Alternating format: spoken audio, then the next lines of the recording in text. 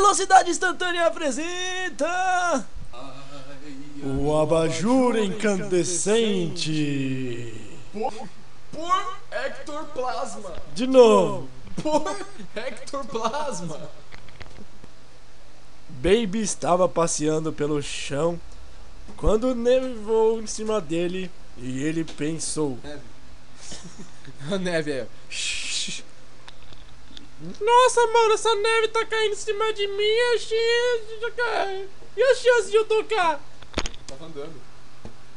Eu tô caminhando E mudando de voz. Eu sou tão bom. Então o rapaz com o Lord Quenker falou pra ele: Filho, perceba tão. Mas perceba. E ele, qual deles eu não sei, pensou em voz alta.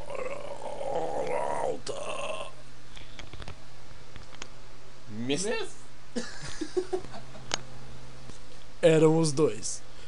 Dois. Enquanto isso, no outro lado da cidade, Singapura estava cantando com Xangai. Vai lá, Singapura! Vai lá, Xangai!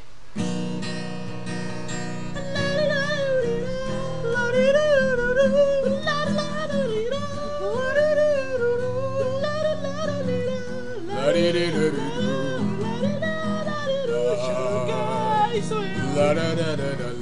Xangai sou eu.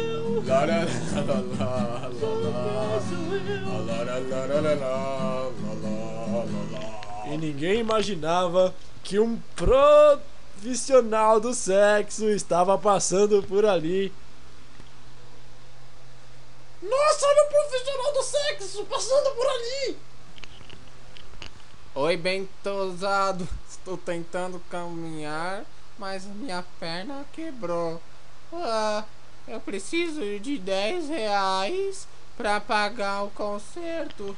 Será que você tem como me ajudar casando comigo ou fazendo algum exercício pornográfico que esquente a nossa relação para que assim eu ganhe muito dinheiro?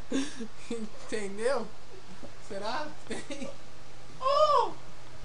Falando em pornográfico, eu tô falando nisso.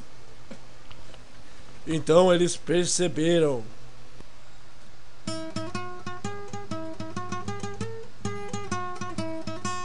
Rabanete? Tombo, a gente se tromba. Não perca no próximo episódio. Vanessa contra Godzilla e Bambão! Olário! E além disso, Marlon falou pro Glaston. Meu, tá sabendo da nova? E do outro lado da cidade, Xangai e Singapura continuam com sua aventura.